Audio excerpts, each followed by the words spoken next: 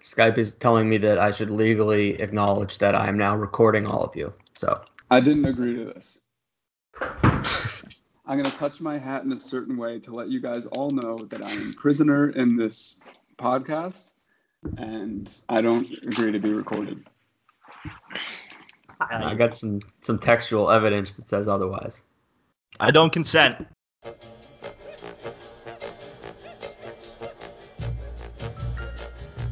Welcome back, you beautiful people. Glad to have you all back for another week and another episode. For those of you who don't know, this is End of Regulation, back for episode 56, Georgia on My Mind. Here to break down everything you missed, what to look forward to, bets, predictions, and much more. I'm pleased to be joined by the best in the biz, live from Richmond, Dr. Wells. What up, G? How we doing? Good week ahead of us. In case you didn't know, the Masters is this week, so it's been an exciting week. Looking forward to dig into it. Absolutely. Well, next up, joining us live from Jupiter, Florida, Harrison Barrel Chest Grimes. How we does? We does well. I don't know how that works. It's Masters week, man. So what's not to like? We're about to get two Masters in the span of 6 months, 7 months, 6 months. I don't give a fuck. So that's something like that. Something like that. I'm pretty pumped about that. So things are looking up here. Well, last up on the list, live from Nashville, Tennessee, Shaky Doe, number one in our hearts. How we does? What up?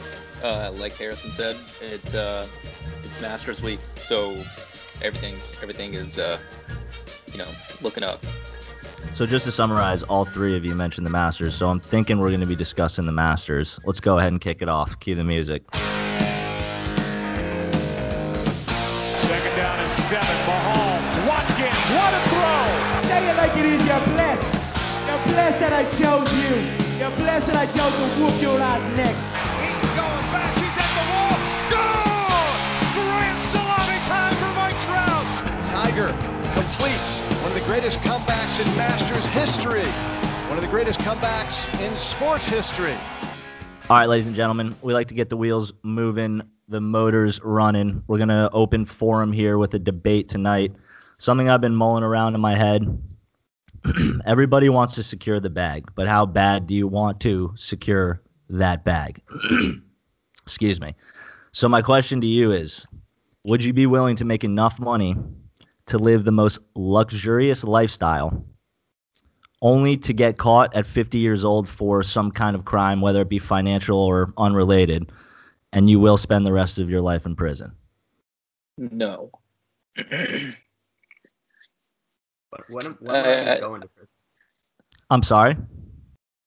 When would I be going to prison? Like, you would start basically today making Doing just bad shit. just Yeah. making an exorbitant amount of money, whether it be dealing, money laundering, racketeering, you name it. You're making just astronomical amounts of money, enough so that you are like Pablo Escobar status. You're bearing money. You're able to travel and do as you please with whomever, wherever.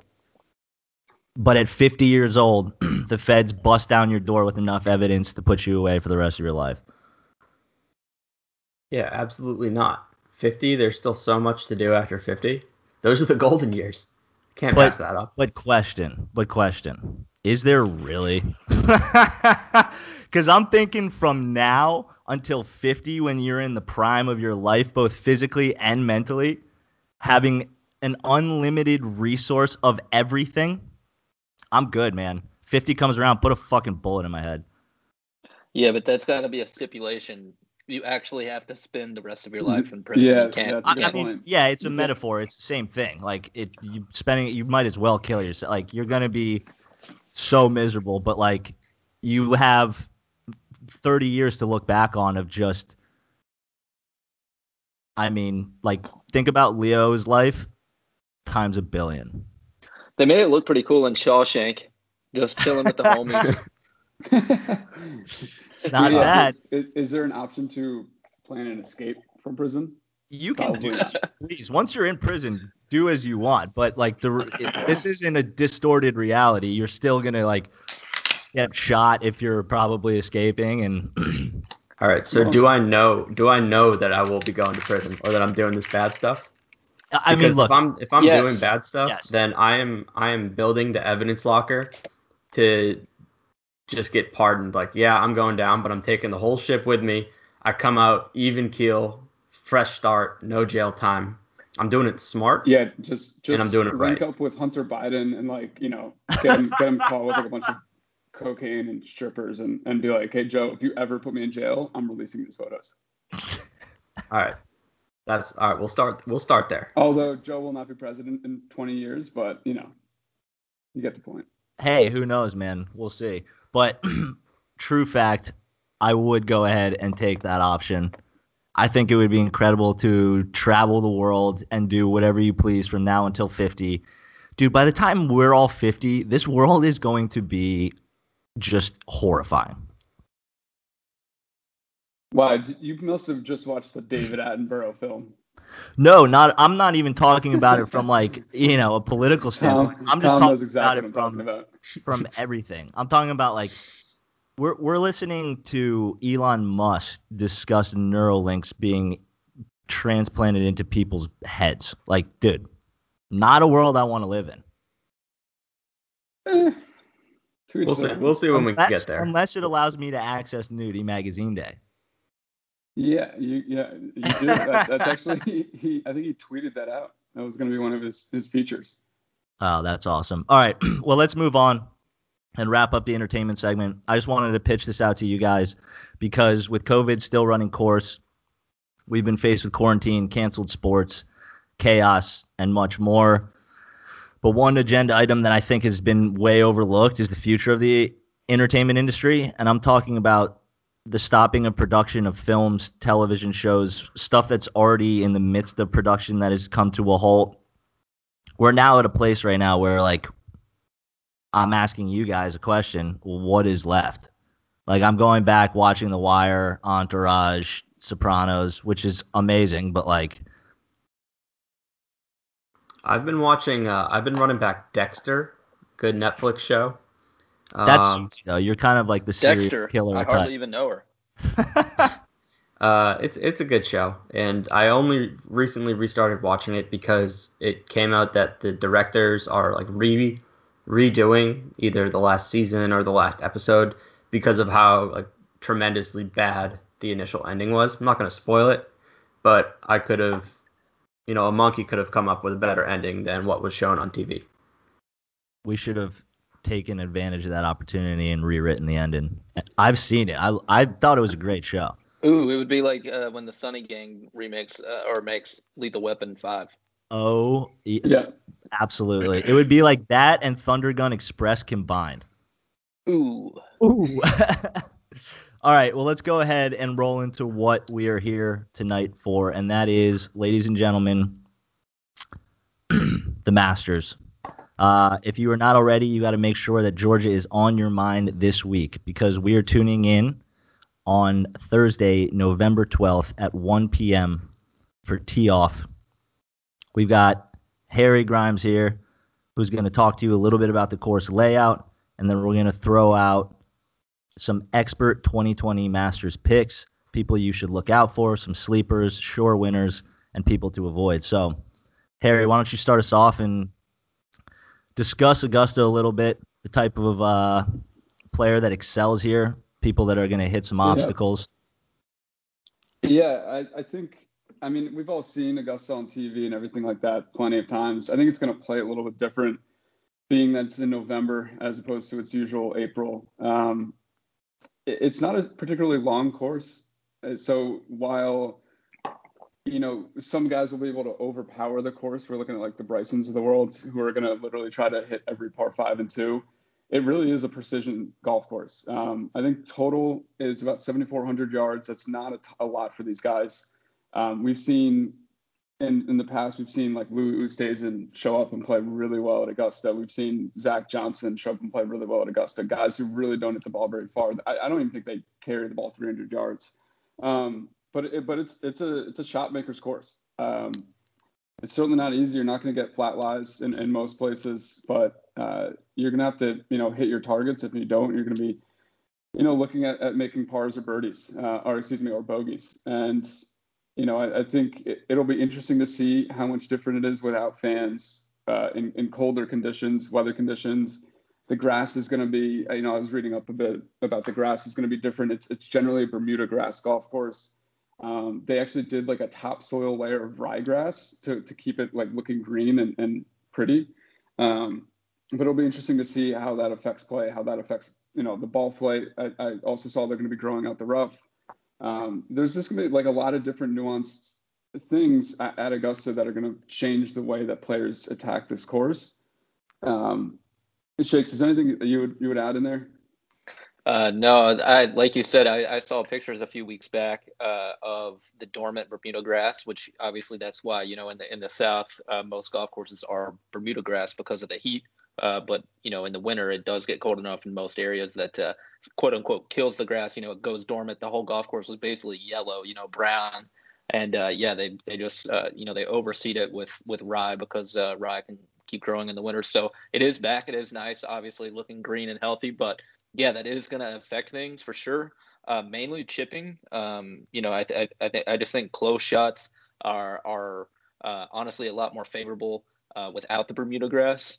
So I kind of expect scores to be a little bit lower, and also I kind of expect the golf course to be a little bit wetter as they've been trying to, kind of revive it from dormancy. So I don't know. I expect, we've seen one of the recent years, or I guess one of the years Zach Johnson won, scores were close to even par. We've seen that multiple times over the last 10 years. We've also seen, Augusta kind of go down and get scored on pretty easily. So I expect that to be the latter this year. I expect some lower scores, maybe minus 13 or so to win.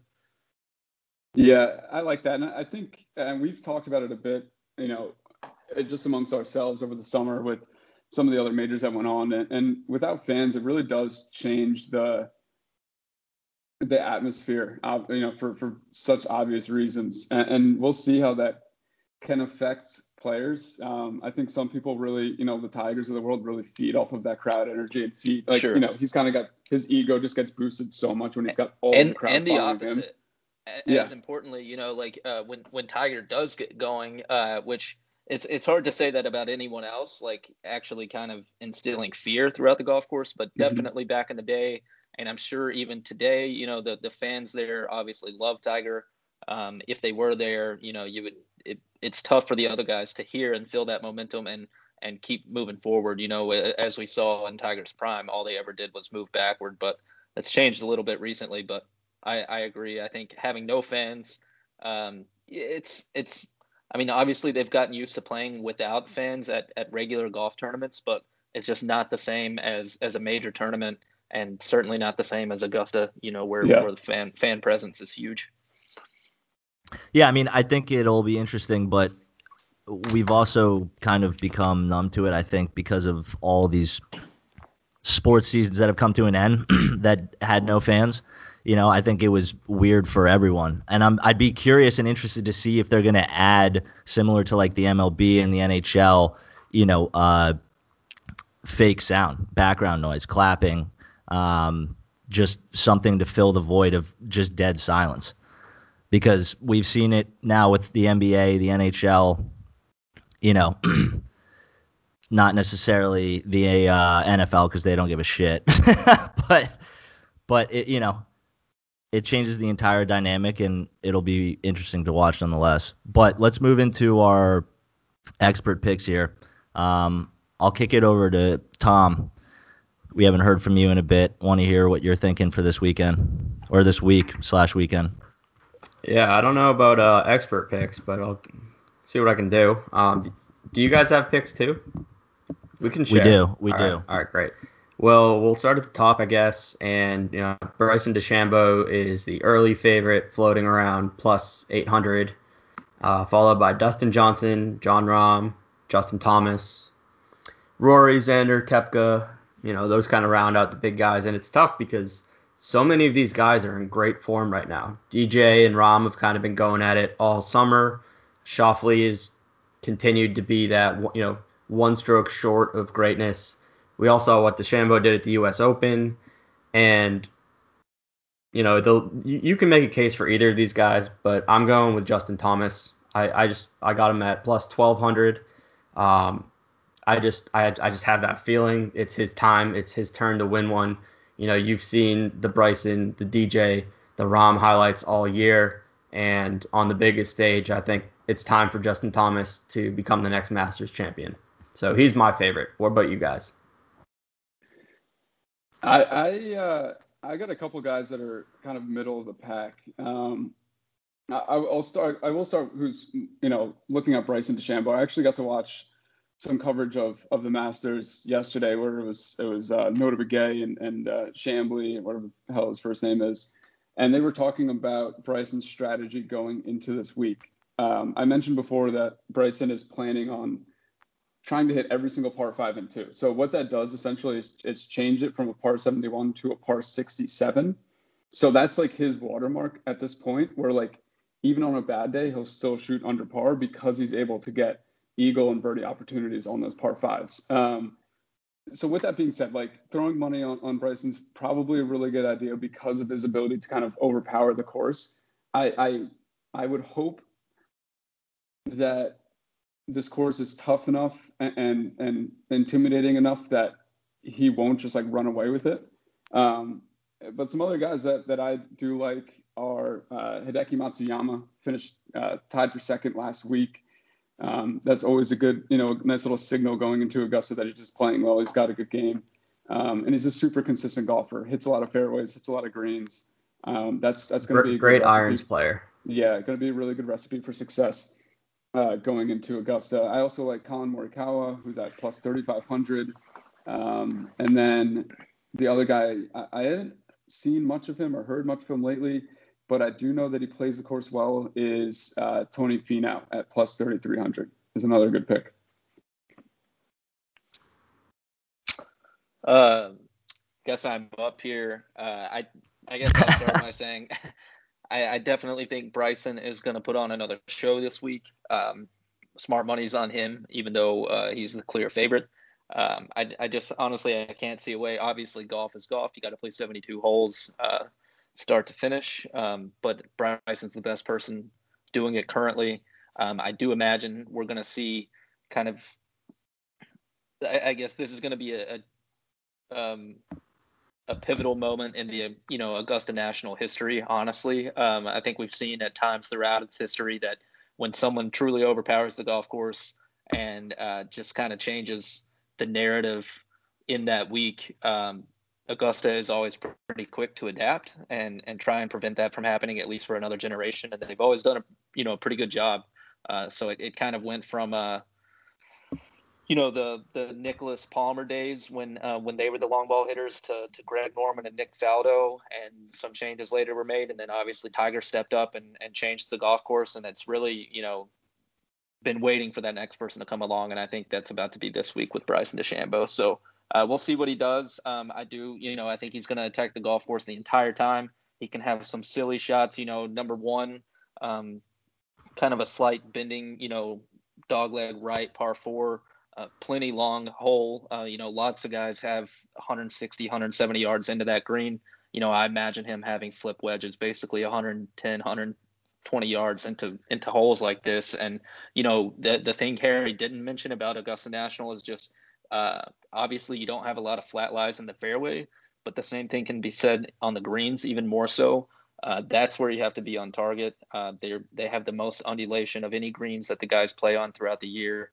And I think that's the thing that the TV fails to capture the most, is just really the size of the rolling hills and the undulations on the green. So if you're not in your spots, it's tough to make birdie putts anywhere. But obviously when you're 50 yards closer than everyone else, it makes a huge difference, coming in at the flagstick. So I like Bryson, but other than that, a couple guys I've got my eye on for sure would be Colin Morikawa, as Harrison mentioned. He's kind of been hot all year and is, sort of become the new young guy who you just expect to see up there every week, for a long time, or at least in majors. It's Tommy Fleetwood. Harrison mentioned earlier, who's the little South African, Oosthuizen. I like him a lot, but He definitely always impresses me at the Masters. I wouldn't sleep on him, but I've picked out, I guess I like Gary Woodland at 100-1. I mean, he's a solid ball striker. He's a serviceable putter. He's a major championship winner. He's done it on the toughest stage at the U.S. Open. So I think in a funky little year like we're seeing this year, and after some time off for these guys, it wouldn't surprise me to kind of see an even-keeled sort of sleepy guy like Gary Woodland sneak in there and have some value. And then right behind him, actually, Brandt Snedeker. Brent Snedeker is pretty known for some hot starts. Again, in a weird year, you could say anything could be used to your advantage, especially jumping out to an early lead.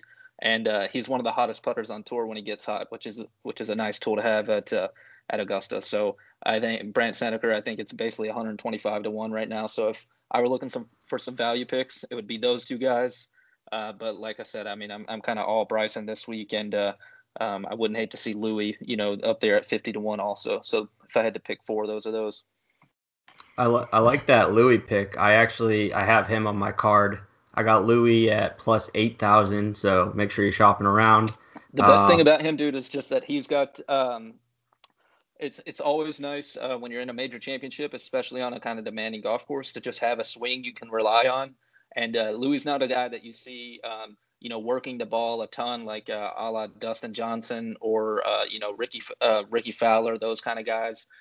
He kind of he swings the same swing every single time. And he's been close many majors. He's been close in British Opens, US Opens, Masters.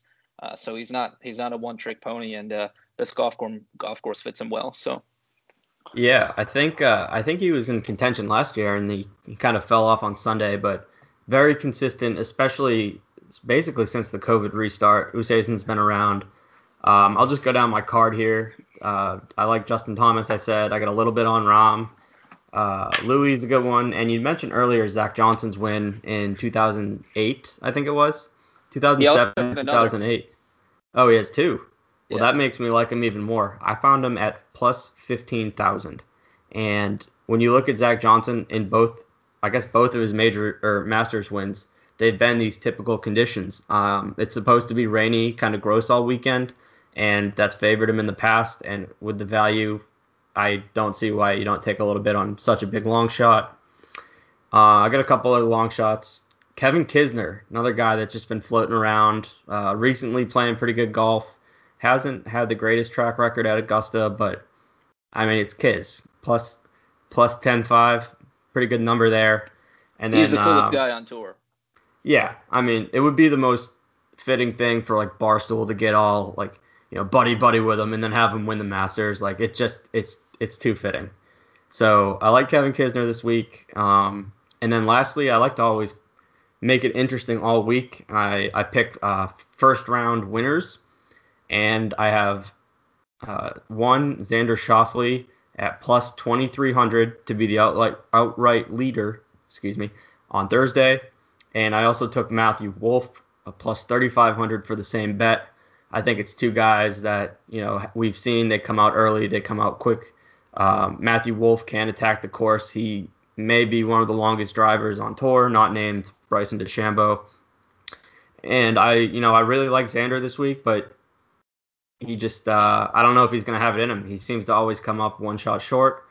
And, first round leader is something that just screams Xander Schauffele. Come up, just be easy, consistent as always, put up a nice number and try and hold on. So that's here's a question for you guys. About all I got. Quick embrace debate right here. It's often said that Ricky Fowler is the I guess when we were growing up, Harry, it was always easy to point to right up until, the famous shot of Phil Mickelson leaping in the air on the 18th green at the Masters. Phil, for a long time, carried the title of best player never to win a major. And now in this generation, Ricky Fowler often gets, bequothed that title. But is he, or is it actually Xander Schauffele / Tommy Fleetwood? Who's really the best golfer to not win a major? I think you got to go with Ricky. The reason why, I don't think Tommy Fleetwood has won a PGA tournament on American soil. And I think you're right. He is not. Yeah, and that's kind of the reason why, like that, like at least Ricky's like won tournaments and been in contention plenty of times. So if you're going to kind of compare, Ricky to Phil, and then even going further to a Greg Norman who was in a similar spot for a large part of his career, and having that proverbial monkey on his back, I think Ricky kind of fits the bill. I think Xander, the reason I wouldn't say that yet is because he's still really young. I think Schauffele's only like 24 years old. 25, He's 27. maybe I'm looking at it right now. 27. So, Yeah. and I guess Ricky's not that much older. I think he might be 30, but He's a little older. but I think Schauffele still has some time before we start kind of throwing him into that pot as well. So I'd certainly say Ricky's probably the best golfer to not win a major. Yeah. I agree. I think it's a time thing. G, you have a pick for us? I do, and now that we've laid out the expert picks, I figured I'd come in with just an absolute absurd pick, but not really. I think the research that I've done will point to the fact that it's a sneaky pick. I like to look at the sleepers. So my pick is Bernd Weisberg. He is an Austrian-born golfer who has never missed a cut at the Masters, if I've done my research properly, which is impressive all in itself. To furthermore elaborate, his tee to green game has been compared to both McIlroy and Hatton over the last 3 months. So pretty solid value for a guy who's plus 15,000. I wouldn't sleep on the guy. I wouldn't necessarily put your 401k on him, but definitely look out for him. I was watching a couple of clips of him. I like the kid. He entertains me. And at plus 15,000 with, comparisons to Hatton and McIlroy, it's not a bad bet to throw a couple bills on. I like it.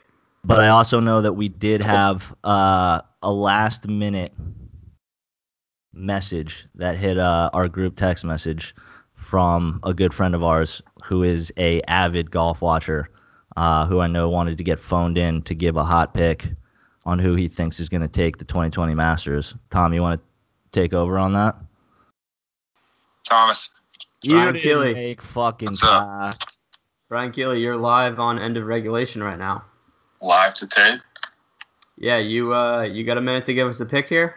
Absolutely, sir. All right, why don't you give us your spiel? Go right ahead, and let's hear who Brian Keeley likes for the 2020 Masters. The Masters being in the fall, big change of pace. We're gonna have a new guy finally break the mold this year and get over that hump. That's gonna be Jon Rahm. He's gonna take it home. Kevin Kisner's gonna also make a pretty good run, but he's not gonna get home. He struggles with the distance. Go ahead. No, we were just saying earlier that I'm also on Kisner. Sorry, continue. You like the Kiz, huh? Oh, yeah. But he struggles with distance. He's not adding any power to his game. He's just kind of a steady down the middle guy. But yeah, I think Jon Rahm takes it. I think that hole-in-one sealed the deal for him today. Yeah, it was second hole-in-one of the week. This is the equivalent. He's impressive. He muscles the ball out there. He can work it both ways, primarily the fade. But yeah, I think he brings it home. All right. Well, I appreciate it, Brian. Thanks for your take. And make sure to follow us and like and subscribe on all social media. Swipe up, swipe up. All right. Love you, Brian. Goodbye. That right there is the equivalent of picking the winner of the par 3 contest, which has never, ever, ever, ever, ever won at Augusta. I would go ahead and say that the guy is too hot. I mean, yeah, like he's in a bad way. I'm agreeing with you in the sense that like I think like you can't go into Augusta thinking you're the big swinging dick. That's kind of why I'm while Bryson's an intriguing pick because of a lot of the reasons we laid out. That's also why I kind of want to fade him a bit, is because like it's just overhyped, and overhyped does not win in Vegas, Yeah. I mean, that's the only reason I'm not touching him is just I don't see the value on 700. The favorite at Augusta hasn't won since Tiger in 2005. There's a nice stat I'd like to know. That's pretty wild. So Keely, thank you, but no thank you. Well, no, Yeah, well, but Bryson is the closest thing to the next Tiger. It's like we haven't seen anyone whose game is changing the game of golf since Tiger at that time. So why not Bryson? it's a good point. For as good as Jordan Spieth was for a certain period of time, for as good as Rory has been, for a while, blah blah blah. Did either of them, was anyone talking about them changing the game of golf? No. That's what people talked about with Tiger. That's what people talk about with Bryson. And Yeah. why not? Why not the favorite? Solid counter. 10 points awarded to Shakes. Are you sipping down a fine 10 wine points for right now? Gryffindor. Yes. I wouldn't call it fine. I am sipping down a wine. Yes. Is it a Cabernet Sauvignon? It is. How are the legs? Are they good?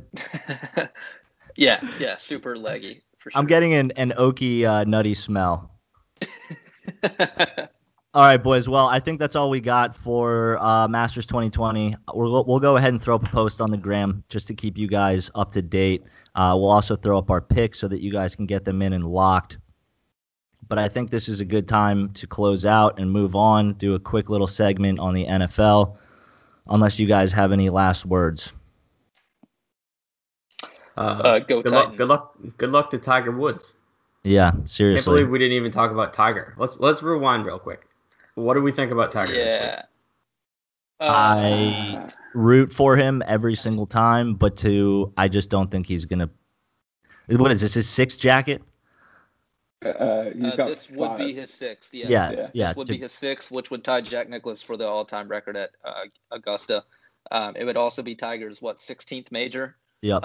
Which would bring him to within 2 of Nicklaus's 18. So of course, every single one of them is huge. I think at this point it's pretty clear that other than Torrey Pines or Pebble Beach, where Tiger's been extremely successful and he might possibly draw PGA Championship or U.S. Open venues. Augusta certainly sets up well for him. Obviously, he's won 5 tournaments there. It's a golf course he likes. I would never say he's out of it for sure. I will say I have no idea where his game is currently.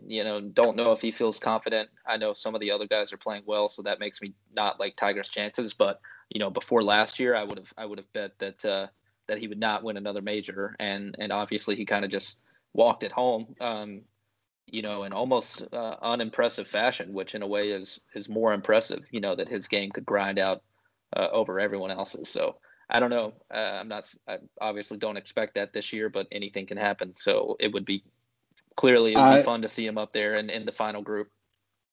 I will undoubtedly rip a hole in my pants if he is top 10 on Sunday. Yeah. Oh, yeah. That's all golf needs. He can give win me Tiger all he on the wants leaderboard. To. Yeah. Top 10. He needs to be on the first page of the leaderboard every Sunday, especially in majors for golf to, even be a shell of what it once was. Just for precautionary measures, I'm thinking you shouldn't wear pants on Sunday, kid. For sure. All right. Well, let's move on. On it, buddy. Yeah. Let's move on here. We've got a couple of things just to touch upon here in the NFL. Nothing electric about Week 9, but there are 3 things that we did want to highlight that we felt were worthy of discussion. So the first being trouble in Tampa. Saints take the victory 38-3. I wrote Patriots. I'm an idiot. That's the Buccaneers. But the reason being is because the topic of discussion, as always, is Tom Brady. He threw 22 of 38 for 209 yards, 3 interceptions, no touchdowns, and 3 sacks. We can not necessarily direct our attention solely on Tom, and we can talk more so about, is there concern between Tom Brady and Bruce Arians, their relationship going forward?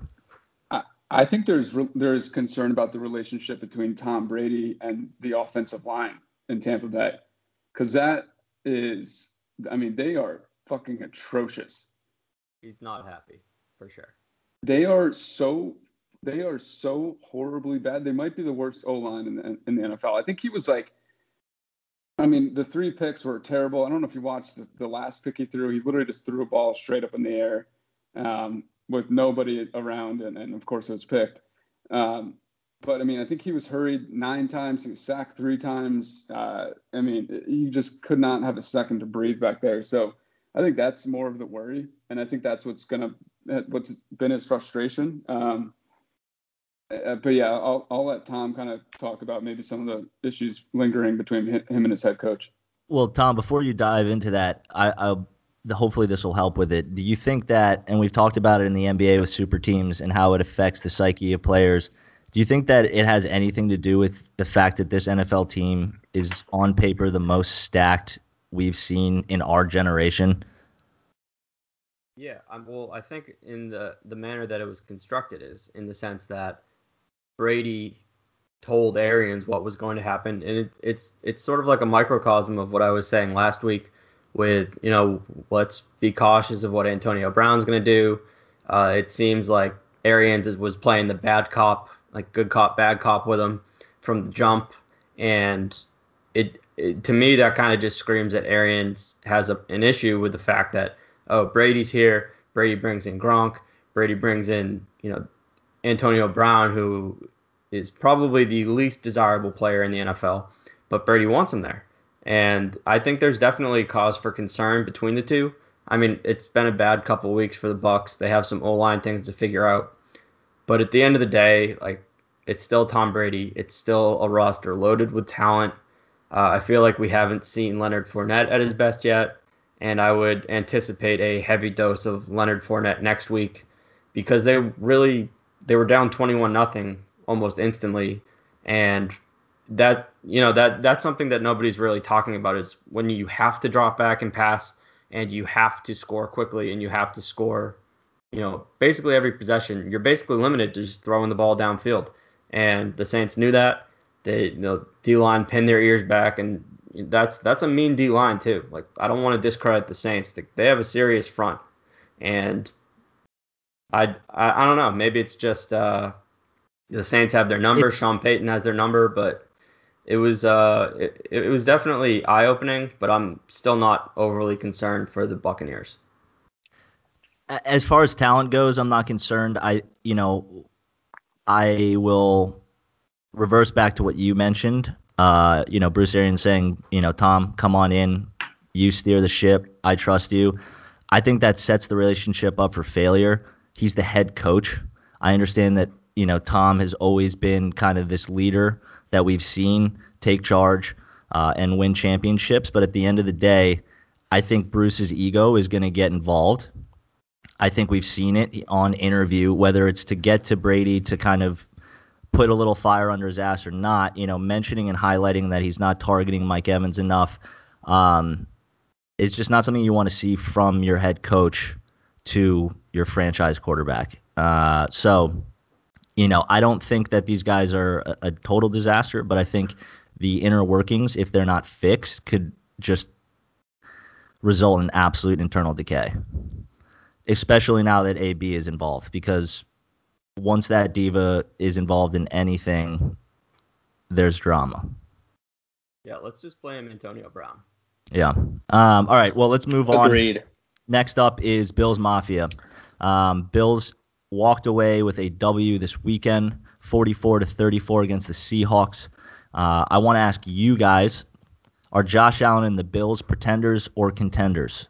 Brent, I'll kick it over to you. I'm glad you're asking this. Yeah, I'm glad you're asking this question. I actually, in my last week's fantasy football email to my group, which I commissioned super well. I'm very good at it. I'm the best, actually, maybe the best of all time. Pretty much asked this exact question. No one's done it better.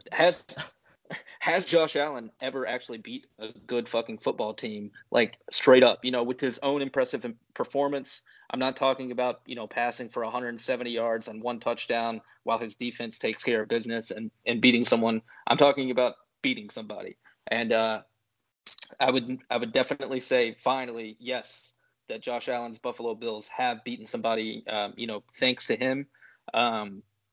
I'm not gonna lie, I'm pretty surprised. I would have leaned towards pretender before this past week. I still think, obviously, it is the NFL. Anybody can beat anybody at any given time. It's not necessarily reflective of what the Seahawks are or aren't at this point. I still think Russell Wilson's the best player in the NFL. I still think they're going to be in the NFC Championship game facing the Packers. And I don't think this game mattered a whole lot, but it did matter for the Bills. And scoring 44 points, the Seahawks are not very good on defense currently, looking a lot like the Patriots. Just a team that's known for playing press coverage and defending super well recently, and not doing that this year. But Josh Allen looked good. The funny thing is the talk of the game is quote unquote how bad Russell Wilson was in a year that before this everyone was talking about him winning MVP. And this is how quote unquote bad Russell Wilson is. This is a bad game for the best player in the league. 28 of 41 for 390 yards, 2 touchdowns and 2 picks. And obviously 2 picks are never good, but if you take even one of those away, that's most players' best game of the year. And 390 yards. To pivot off of that, Shakes, Allen went 415 yards, 3 passing touchdowns, 1 rushing touchdown. So, and that was no. I was about to, he was the first player in Bills history. First player in Bills history with at least 400 passing yards, 3 touchdowns in a single game. Yeah. And everyone, like you said, is focusing on Russ having a shit game when he wasn't very far off from a kid who had the best game of his career. Right. The difference is obviously, you throw 3 touchdowns, and Russell Wilson did have a rushing touchdown, by the way, but as did Josh Allen. But yeah, I mean, you take away the 2 picks, and we're talking about similar games here, and probably a different score as well. So, anyways, good for the Bills. They are legit. Obviously, clear favorites in the AFC East this year, and going to be a dangerous outing for anyone in the playoffs. And if they get lucky, they've got a manageable schedule. They might be in the discussion for home field advantage. Who knows? So, Tom, that was a big win for them. Pretender or contender? I think just by the default in their division, they are contenders. When the Bills get into the playoffs, I think we'll see, that Josh Allen still isn't the quarterback that he's shaping up to be. I've been pretty critical on him. He had a hell of a game, but, cat's out of the bag. Seahawks defense is total garbage. So, it's good, but don't forget about the month-long stretch of regression that Josh Allen had been on beforehand. But it's good to see him have a get-right game, and I'm interested to see who they play this upcoming week. Doesn't matter. I'm looking it up right now. Hang on one sec.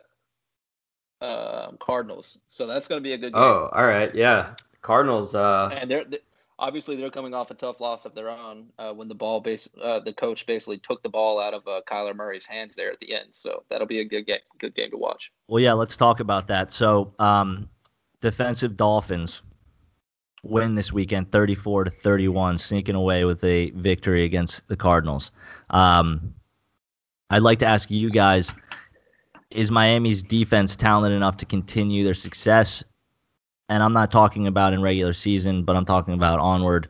In 2019, 2020, they were 5-11, so there's still time for them to tank. I think they're 5-3 right now.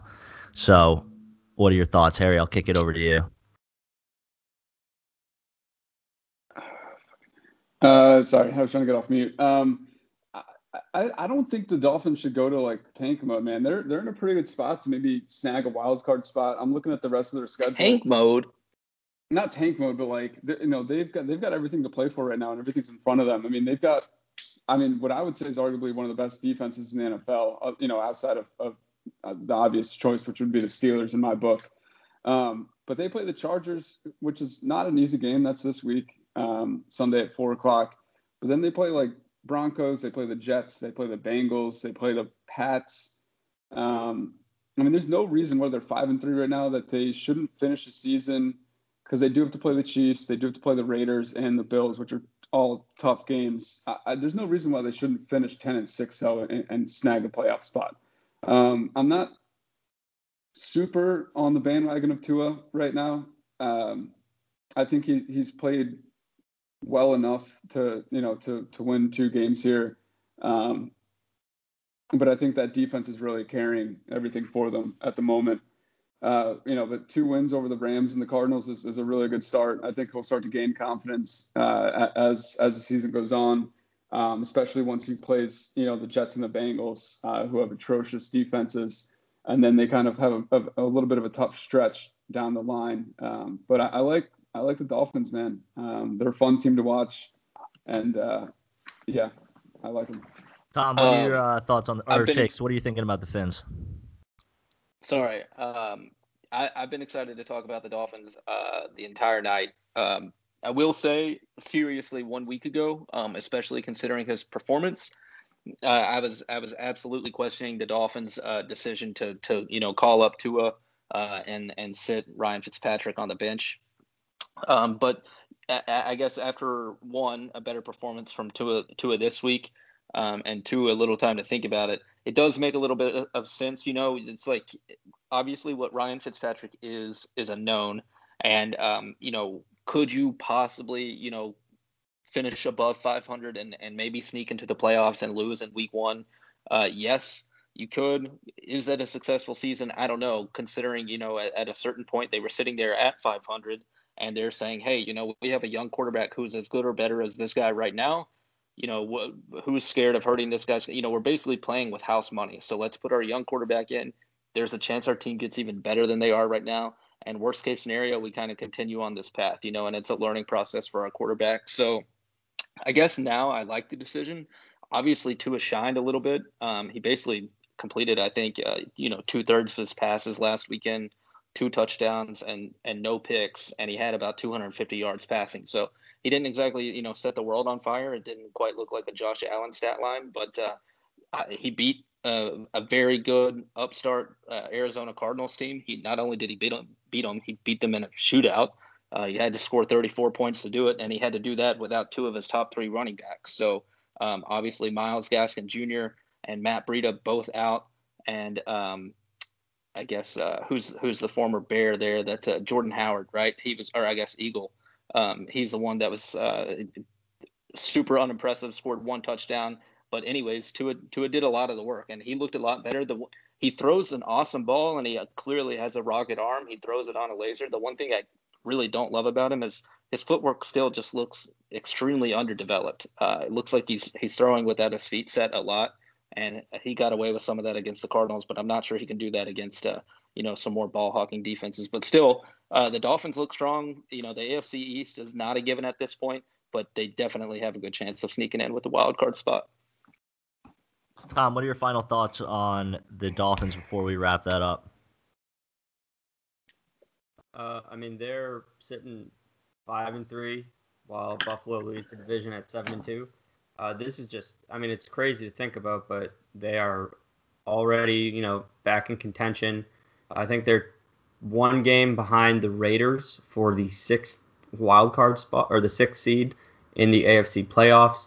And the NFL just came out today saying that they were going to plan or expand on the playoffs to 8 teams per division, pending, COVID. I think it all depends on if games get canceled.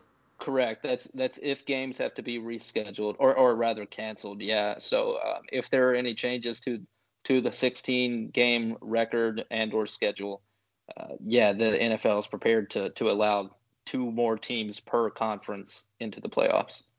So just on the basis of that, Miami is definitely in contention. And if I'm Miami, I'm praying for 1 week to get canceled for COVID-related reasons. That's probably all they need. It's weird that the NFL is coming out and they're kind of doing what the NBA did with the play-in games, which I thought was pretty cool. I would personally like to see more of a play-in game rather than just expanding, but that's why everybody fucking hates Goodell. Idiot. Big idiot. All right. Well, that's all we got for the NFL. I think that's the perfect opportunity to close the night out. Harry, I'll kick it over to you to close us out with a buzzer beater. There's not too much in the world of Jupiter, Florida right now going on, but I will say Miami Hurricanes are a top 10 team right now. Shakes, how you doing? They go on to play Virginia Tech this Saturday at noon. You better believe I'll be watching that, while also channel flipping back and forth between that and moving day in Augusta. I'm just very excited for Thursday and Friday. There's nothing better than just like sitting at work and having a screen up with the Masters coverage. And I'm not afraid to admit that. I talked to my manager today and was like, yeah, Thursday, like gonna just sit on the couch, have the Masters on the TV, and I'll just kind of plug away on my computer. So I'm just really happy about that. I hope everyone else is excited about that. And that's my buzzer beater. Good night. Good night. All right. Tommy, what do you got for us, kid? It was inked official today. The return of the notorious Conor McGregor is back.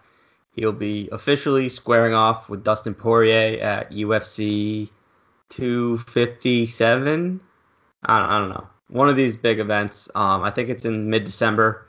I can't wait for the return of Conor. In their first bout, Conor knocked out Poirier in 1 minute and 45 seconds. So expect some more high-flying showtime antics from the biggest prize fighter of this generation. Where is that fight? Is it on Fight Island or is it in the States? I think it's at Fight Island. All right. Good to know. I'm not sure though. All right. Well, I don't typically do this, but I'm going to throw out a buzzer beater basically for all of us and I think the entire world, and that is rest in peace to the GOAT, Alex Trebek.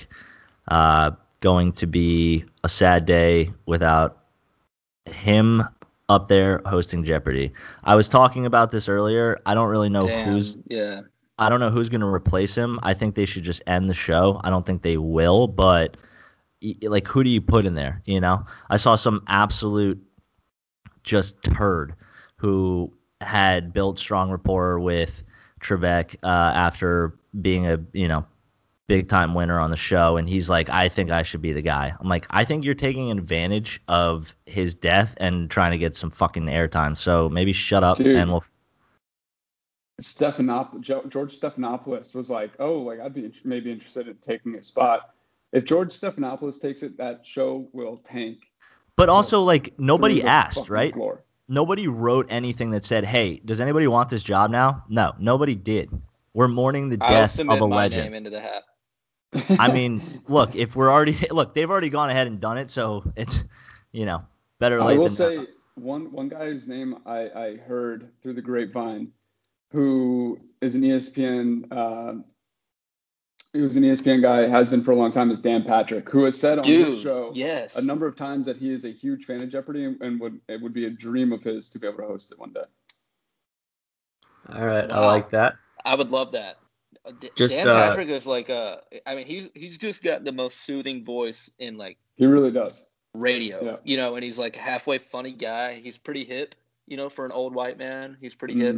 He's into cool shit. He would be very similar to Alex Trebek in a lot of ways. He would be fucking awesome. Yeah. Well, thank you guys as always for joining us here tonight. If you're not already, make sure to check us out on Twitter and on Instagram. We'll make sure to keep you entertained and educated. Additionally, you have to subscribe on iTunes and Spotify so that you stay up to date on our weekly released episodes. It was a pleasure, gentlemen. Turning it over to Shakes to close us out. All right, y'all. Born today, 1970. Warren G. Y'all already know. Later.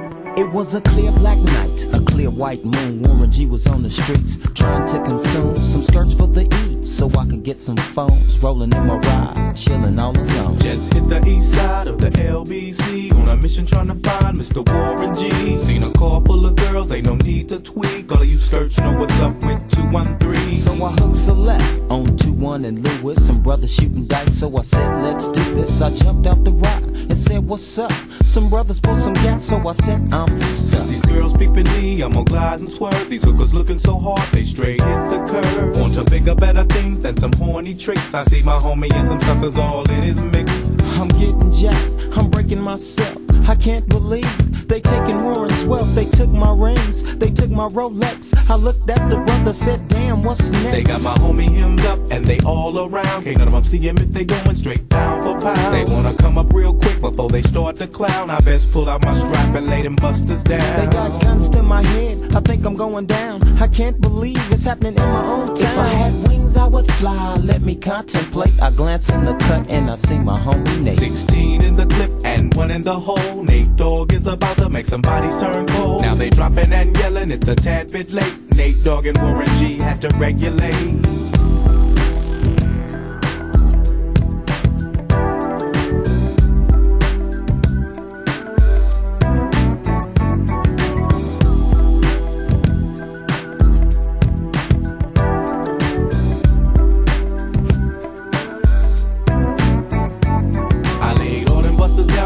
Explode. Now I'm switching my mind back into freak mode. If you won't skirt, sit back and observe. I just left a gang of those over there on the curb. Now they got the freaks, and that's a known fact. Before I got jacked, I was on the same track. Back up, cause it's on N-A-T-E and me, the Warren to the G. Just like I thought, they were in the same spot, in need of some desperate help. The Nate Dogg and the G-Child were in need of something else. One of them names was sexy as hell. I said, ooh, I like